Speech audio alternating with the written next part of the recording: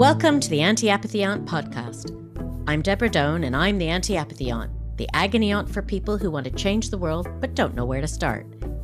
In each episode, we tackle a social issue that someone's concerned about and speak to the people and organizations in civil society who are trying to do something about it.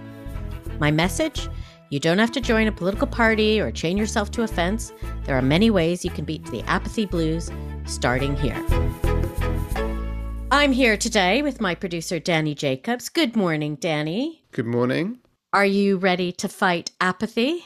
I think so. Excellent. So today we're responding to an email from Katie, who now lives in Norfolk. She used to live nearby, and she responded to my call for entries.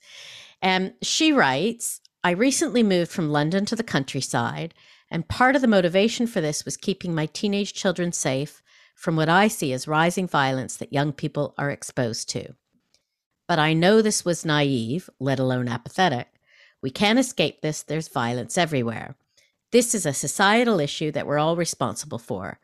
But I don't really see what our government's doing about it. And other than running away to safety, it's hard to see what we can actually do to make things better. That's our topic for today, Danny. Youth violence. It is a tricky issue. I think in general, we're ambivalent about the way we view young people and violence, because sometimes we see them as the victims and sometimes we see them as protagonists. So this will be an interesting one to look at. This is a really difficult subject. And like you, it's one that I wouldn't say I'm ambivalent about it, but I don't know very much about it. I do know that I live in London. It's something that I'm aware of.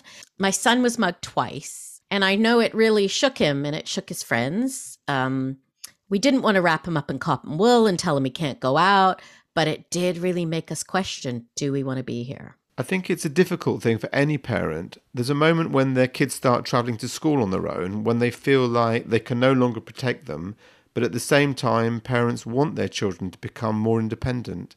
It's really tough, and I think we'll hear a bit about that.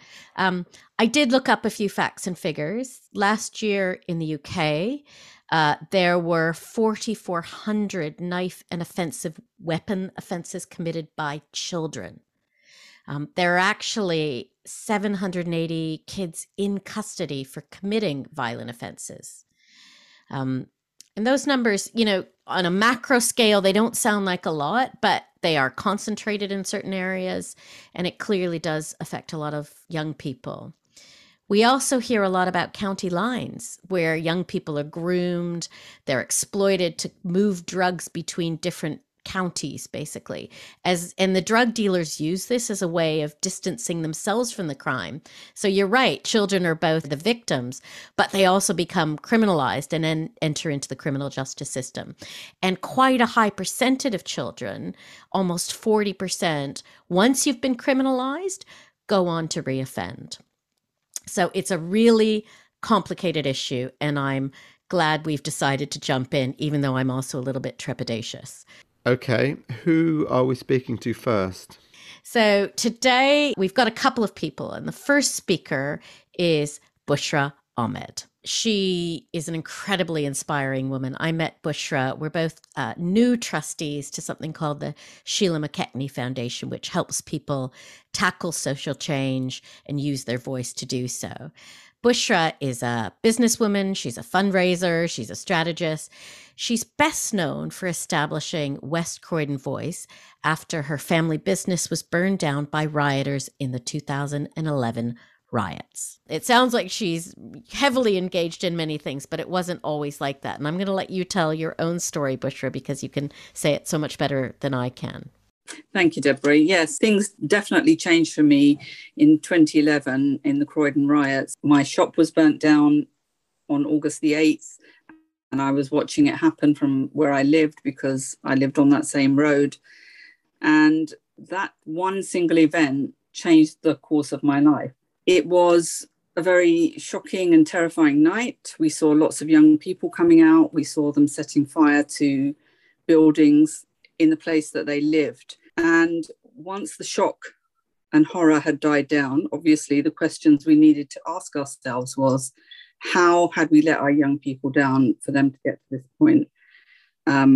There's a There's an African proverb that kind of came to mind to me at the time, which was the youth will burn down the village to feel its warmth.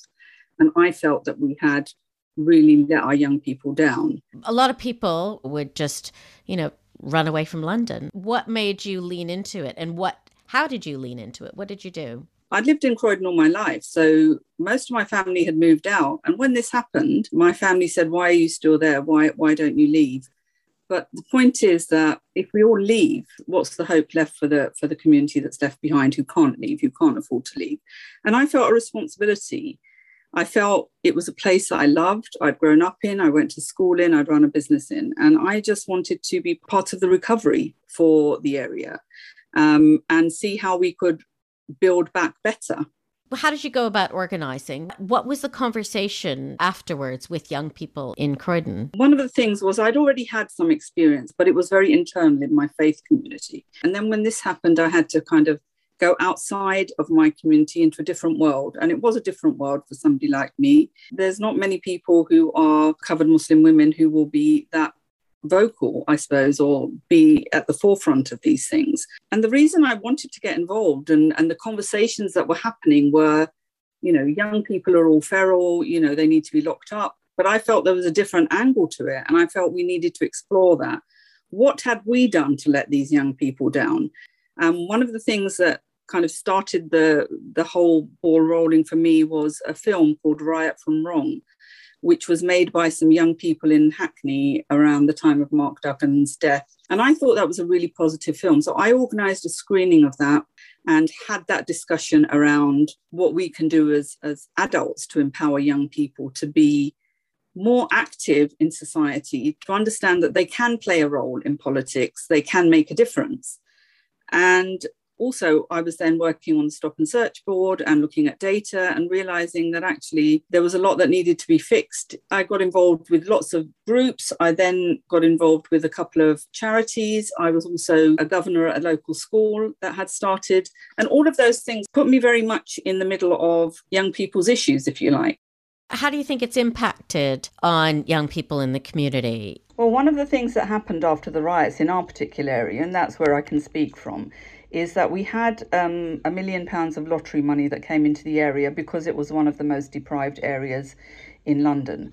And that was called the Big Local. So we had to set up a steering group that was led by residents to find out what the need was in the area. Very much it came out that the community wanted to build a community that was as connected as it would be in a village, say. So the village theme very much came out as something that could bind people together of different cultures, of across the whole of Croydon.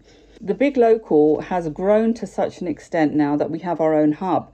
And one of the beautiful things that's come out of all of this is that we now have a very young chair and lots of young people who are involved in volunteering and delivering stuff to their own peers, to their young people around youth violence, around sports, around disability kind of action, and they're leading on it. So I think that although we've had some really hard times and hard times are coming, the hope is our young people. The young people are very talented in Croydon. There's a huge amount of goodwill. We have a really great young mayor, real role models and inspiring people. So one of the programs that I'm very keen on is asset-based community development, where you look at a community and you look at what's strong, not what's wrong. And I think young people are a strength. They are a talent. And I think we need to nurture that and allow young people to have their say rather than talking on their behalf. I think that's brilliant. What you can't see is me grinning from ear to ear right now. But what do you think you've learned? What's the key lesson or two that you've learned engaging in trying to combat youth violence over these years? One of the things I realized is that there are so many groups out there who are doing this work on the ground already. So many young people who are already working around the area of youth violence, mentoring, coaching, footballing, boxing, doing all sorts of things. And yet they are very much overlooked in terms of funding. And I feel that instead of trying to build new initiatives, what we need to do is to look at what's already going on, look at what's strong in the community and build on that. My learning has been personally that you can achieve anything you want to. You just have to be very persistent about it. My background being the daughter of immigrants who'd come to this country with nothing, and seeing the way that they had survived, I realized that actually there's a grit in communities that is stronger and gets you through. And I think that's actually what gave me the strength, as well as my faith, of course, to keep going and to realize that I could open the doors that people were telling me that I shouldn't really be going through. And I know there's lots of people in my own community who look at me and say, well, if she can do it, then maybe we can too. What would you say to someone who said, I'm concerned about youth violence, I want to get involved, but what can I do? I think if people want to get involved, there are so many good organizations in every area who are doing really good work. For example, this network of big locals, there's 150 across the country. You know, potentially you could be putting on clubs for the children during school holidays. You could be arranging outings for them. Some children have never been to the sea. They've never been to the beach. They've never seen green spaces. There are loads of organizations who need volunteers to help with what they are trying to do to help young children, but also families. Families also need support. So things like Home Start UK, which actually focuses on the family. Age UK, for example, they look for volunteers. And a lot of the stuff they do is cross-generational. So there's a lot of older people out there who have, you know, stuff to offer, wisdom, and a lot of young people who need that wisdom. So those are the kind of things that parents and grandparents can be doing. There's loads of good stuff going on in your local communities anyway. Just go and find it.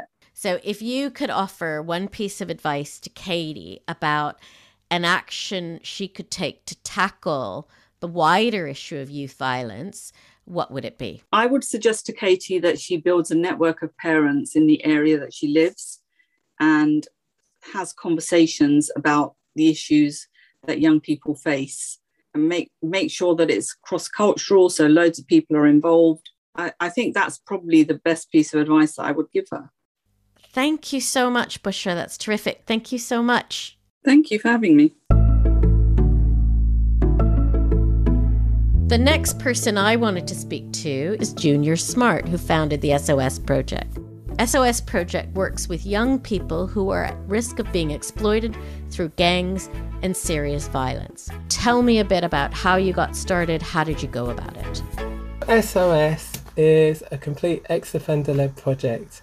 We use people with lived experience of criminal justice system to provide support to other people that are perhaps being tempted or groomed or being drawn in to co-offending group behaviour such as gangs, county lines or other forms of exploitation. And under the service, people get one-to-one support that's consistent and really helps to help them break that negative cycle but get them into education, training and employment.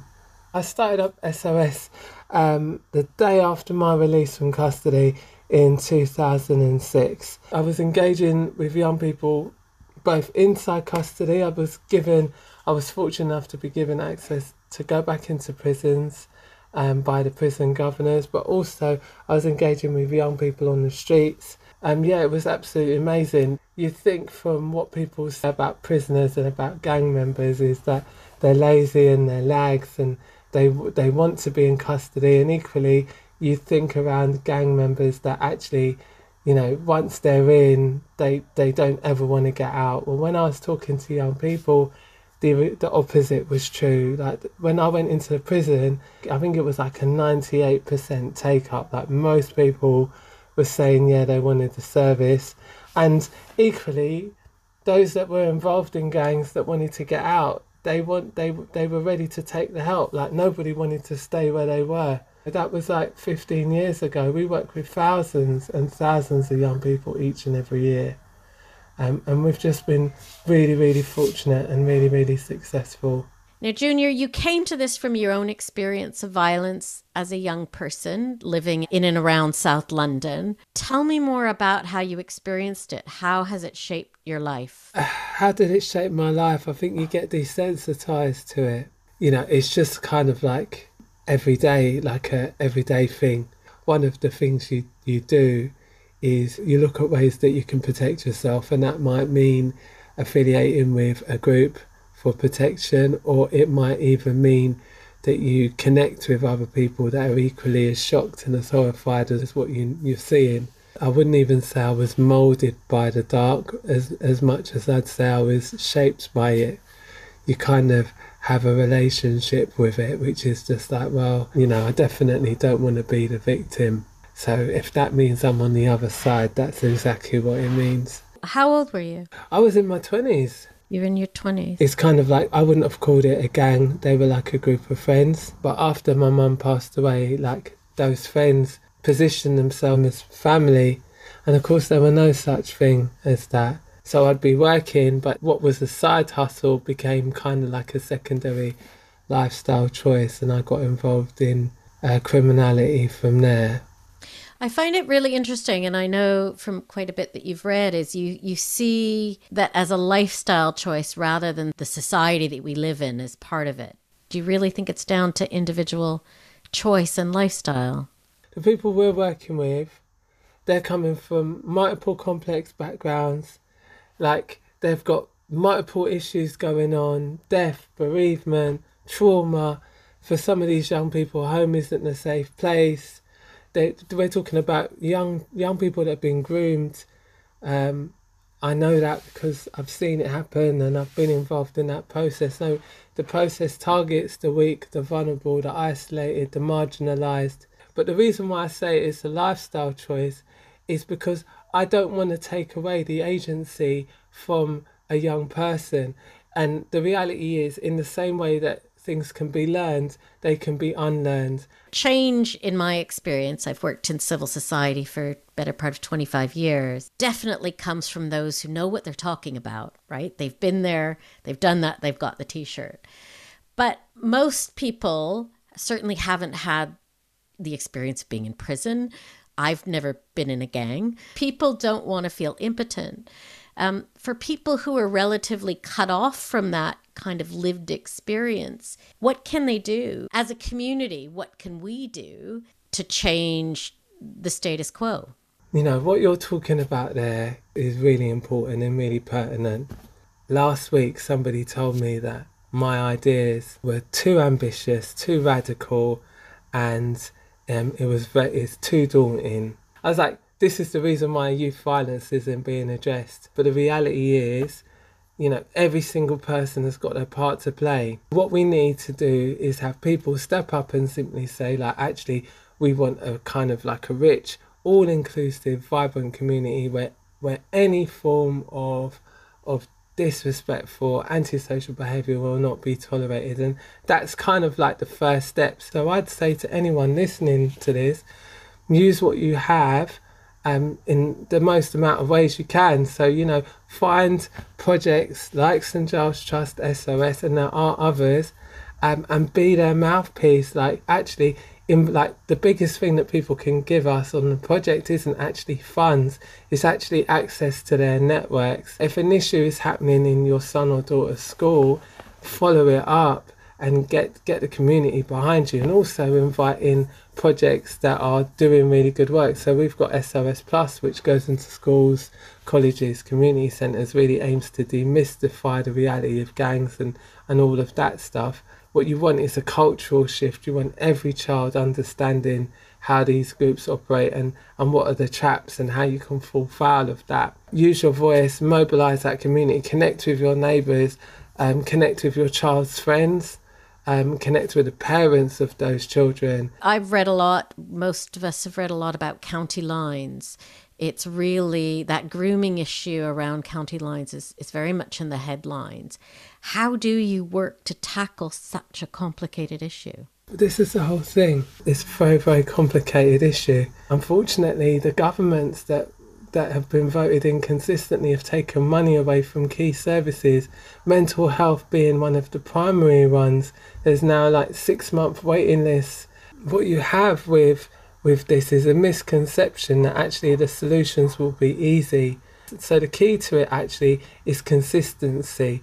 One of the common arguments, say, is that these young people lack positive role models. We have to ask ourselves why that's actually happening. You mentioned that, there's a 6-month waiting list now for mental health services, that we know that benefits are being cut. So people are, more and more households are going into poverty. But on the specific issue of youth violence, are there any glimmers of hope?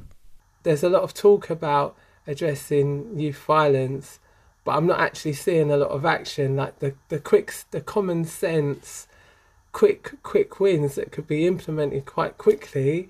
Like, people aren't doing it. I'm hopeful about the future, but I'm mindful that, what I want to do is actually bring about some lasting change. And I'm the thing that worries me the most is that people are still in this for a career. They're still in it for their egos, and they're not in it for actually what the young people need.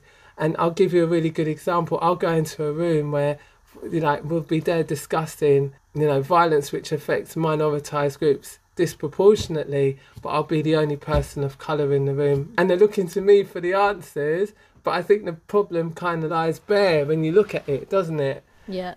So you're in a position of having to answer on behalf of all young people, all people of colour, and all people who've been to prison. Like, you're the one person, right? You're the What should be happening is the young people should be there. SOS, as a charity, we're doing what organisations should be doing. They should be relating to the young people. They should be putting in the time and the resources to engage with that young person and their family. But structurally, they can't. The frameworks are wrong. The frameworks are not fit for purpose, and that's what we've got to change. The anti-apathy aunt is all about not waiting on government to change things, although some of the ideas, I work a lot on lobbying government and trying to change laws. But what I want to do is really inspire people to do things.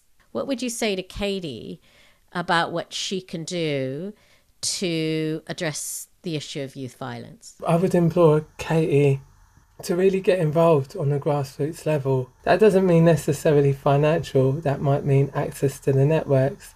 But as something that you can do on an immediate thing, I'd say connect with your neighbours, connect with your community. And you don't have to be living in an area where violence is taking place to want to or feel like you can do something about it. There's loads of agencies and organisations out there that would really value lend your time, lend your energy, lend your resources. And also educate yourself, have a look and see for yourself, because there's a lot of misinformation out there. Thank you so much for your insights. I can think of lots of ways that Katie can get involved. You've given us a lot to think about. And thank you for giving me such insight into your work and your life and your deeply personal approach to trying to change the world. Thank you, Junior. Awesome. So we're going to call Katie and we're going to get her reaction. Welcome, Katie. Hello. Hi. How are you today? Yeah, I'm really good, thank you. Really good. Excited to be talking about this. Thank you so much for writing into us. So was there an event in your life or something that gave this particular issue significance to you? I think there were two events. One was when the riots were taking place and my daughter was away from me in Peckham and I was pregnant and I needed to drive to go get my daughter who was 2. And I put a knife in my car to do that drive. I really felt that need to have something to protect myself. And it made me realise that if you live like that every day, feeling that you need to protect yourself, how damaging that is to so much of your emotional health, let alone your actual lived experience. And it was only later, speaking to a police officer, I found out that I could have been arrested for carrying a dangerous weapon. And that just made me really understand how complex this issue is, how every part of society has a take on what's right and they don't all agree. And then I moved out of London, I brought my kids. So, perhaps naively I felt some of the problems would be left behind. But actually, of course, I've learned very quickly that that's not the case. In listening to both Bushra and Junior, what were some of your initial thoughts and reflections about things, their experience and things that you might be doing? I think it was so helpful to me, actually, to hear two sides. They both want the same outcome of engagement and empowerment and, you know, the release from trauma and getting people involved in the conversation. But it was really interesting to hear both sides of the experience. Those who have been, you know, Bushra having had her shop burnt down, and that in itself is traumatic in those moments, but what an amazing thing she has done with that experience and how positive that has been, not just to her life, but to everybody else's.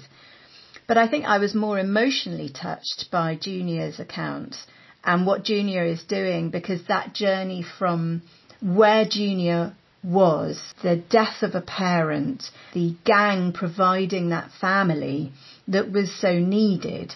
You know, where is the community? Where's the community in a positive way providing that family? Why isn't that happening? So to be honest, it really made me think a lot. And I became quite daunted, I won't lie, about, gosh, how big this is and, you know, what can little old me do? But they really clearly gave me ideas as to what I could do.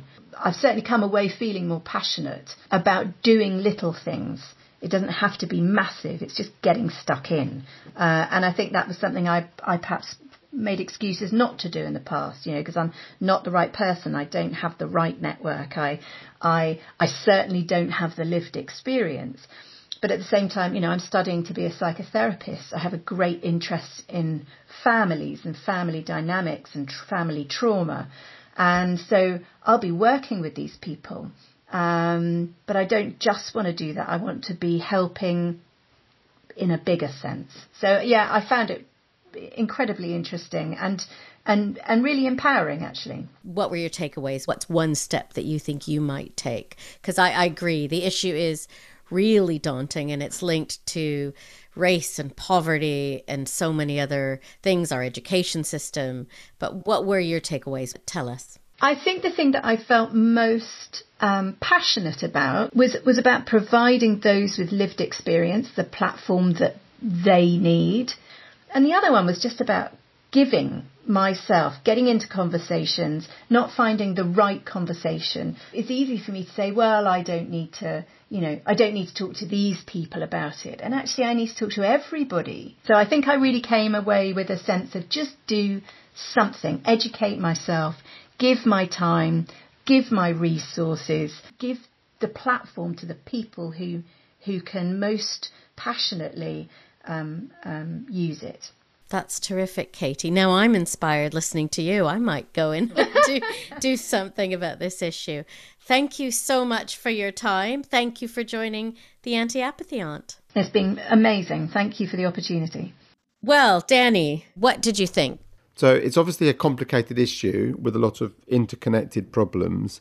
But listening to both Bushra and Junior shows me that anyone can get involved and people shouldn't feel excluded because they don't have the right lived experience. I love that they both talked about getting into the community. You know, decades ago, we would have had associations where diverse people mix. They mix with others in their communities. And actually, this has disappeared over the last couple of decades, especially as we've gone online. And those associations, you know, your community associations, your parent-teacher associations, those were the places where we build, you know, that community social capital to overcome differences and exclusion. And I love how Katie was inspired to go out and talk to people, including the people she wouldn't normally talk to. So she's almost recreating the conditions of those associations that are missing from today. And maybe the other thing that's missing is a connection between young people as a community and the older generation, not just their parents. It's quite easy for those groups to exist in their own separate worlds, even though we're in the same public space. Gosh, that's so true, especially in the online space, isn't it? They're in complete silos. I think another thing that really struck me, especially that Junior raised, is the mental health issue. We don't have mental health services very much anymore. The UK Children's Commissioner found gang-associated children were 77% more likely to have an identified mental health need, 77% more than other kids who are in care or assessed for children's services. So getting involved in supporting mental health organizations seems like a really important point. For me, I guess the final point, as you just said, that however daunting an issue, and one that is intertwined between those really complicated issues of poverty, ethnicity, education, there is still something that you can do. Thank you, Danny, and to Katie, and especially to Bushra and Junior, who inspired us today. I hope anyone who's listening, whether you have children or not, you could be a young person, you could be an old person. I hope there's something in here that inspires you to take some action. You can find links to the work of Bushra and Junior on our website, antiapathyaunt.com, or join in the discussion on Twitter at antiapathyaunt. What do you think you might personally do to tackle youth violence? And if you have an issue that you want to change and need some inspiration, get in touch via Twitter or go to our website. You can subscribe to future episodes wherever you get your podcasts from. This has been an Anti-Apathy Aunt production. Thank you for listening.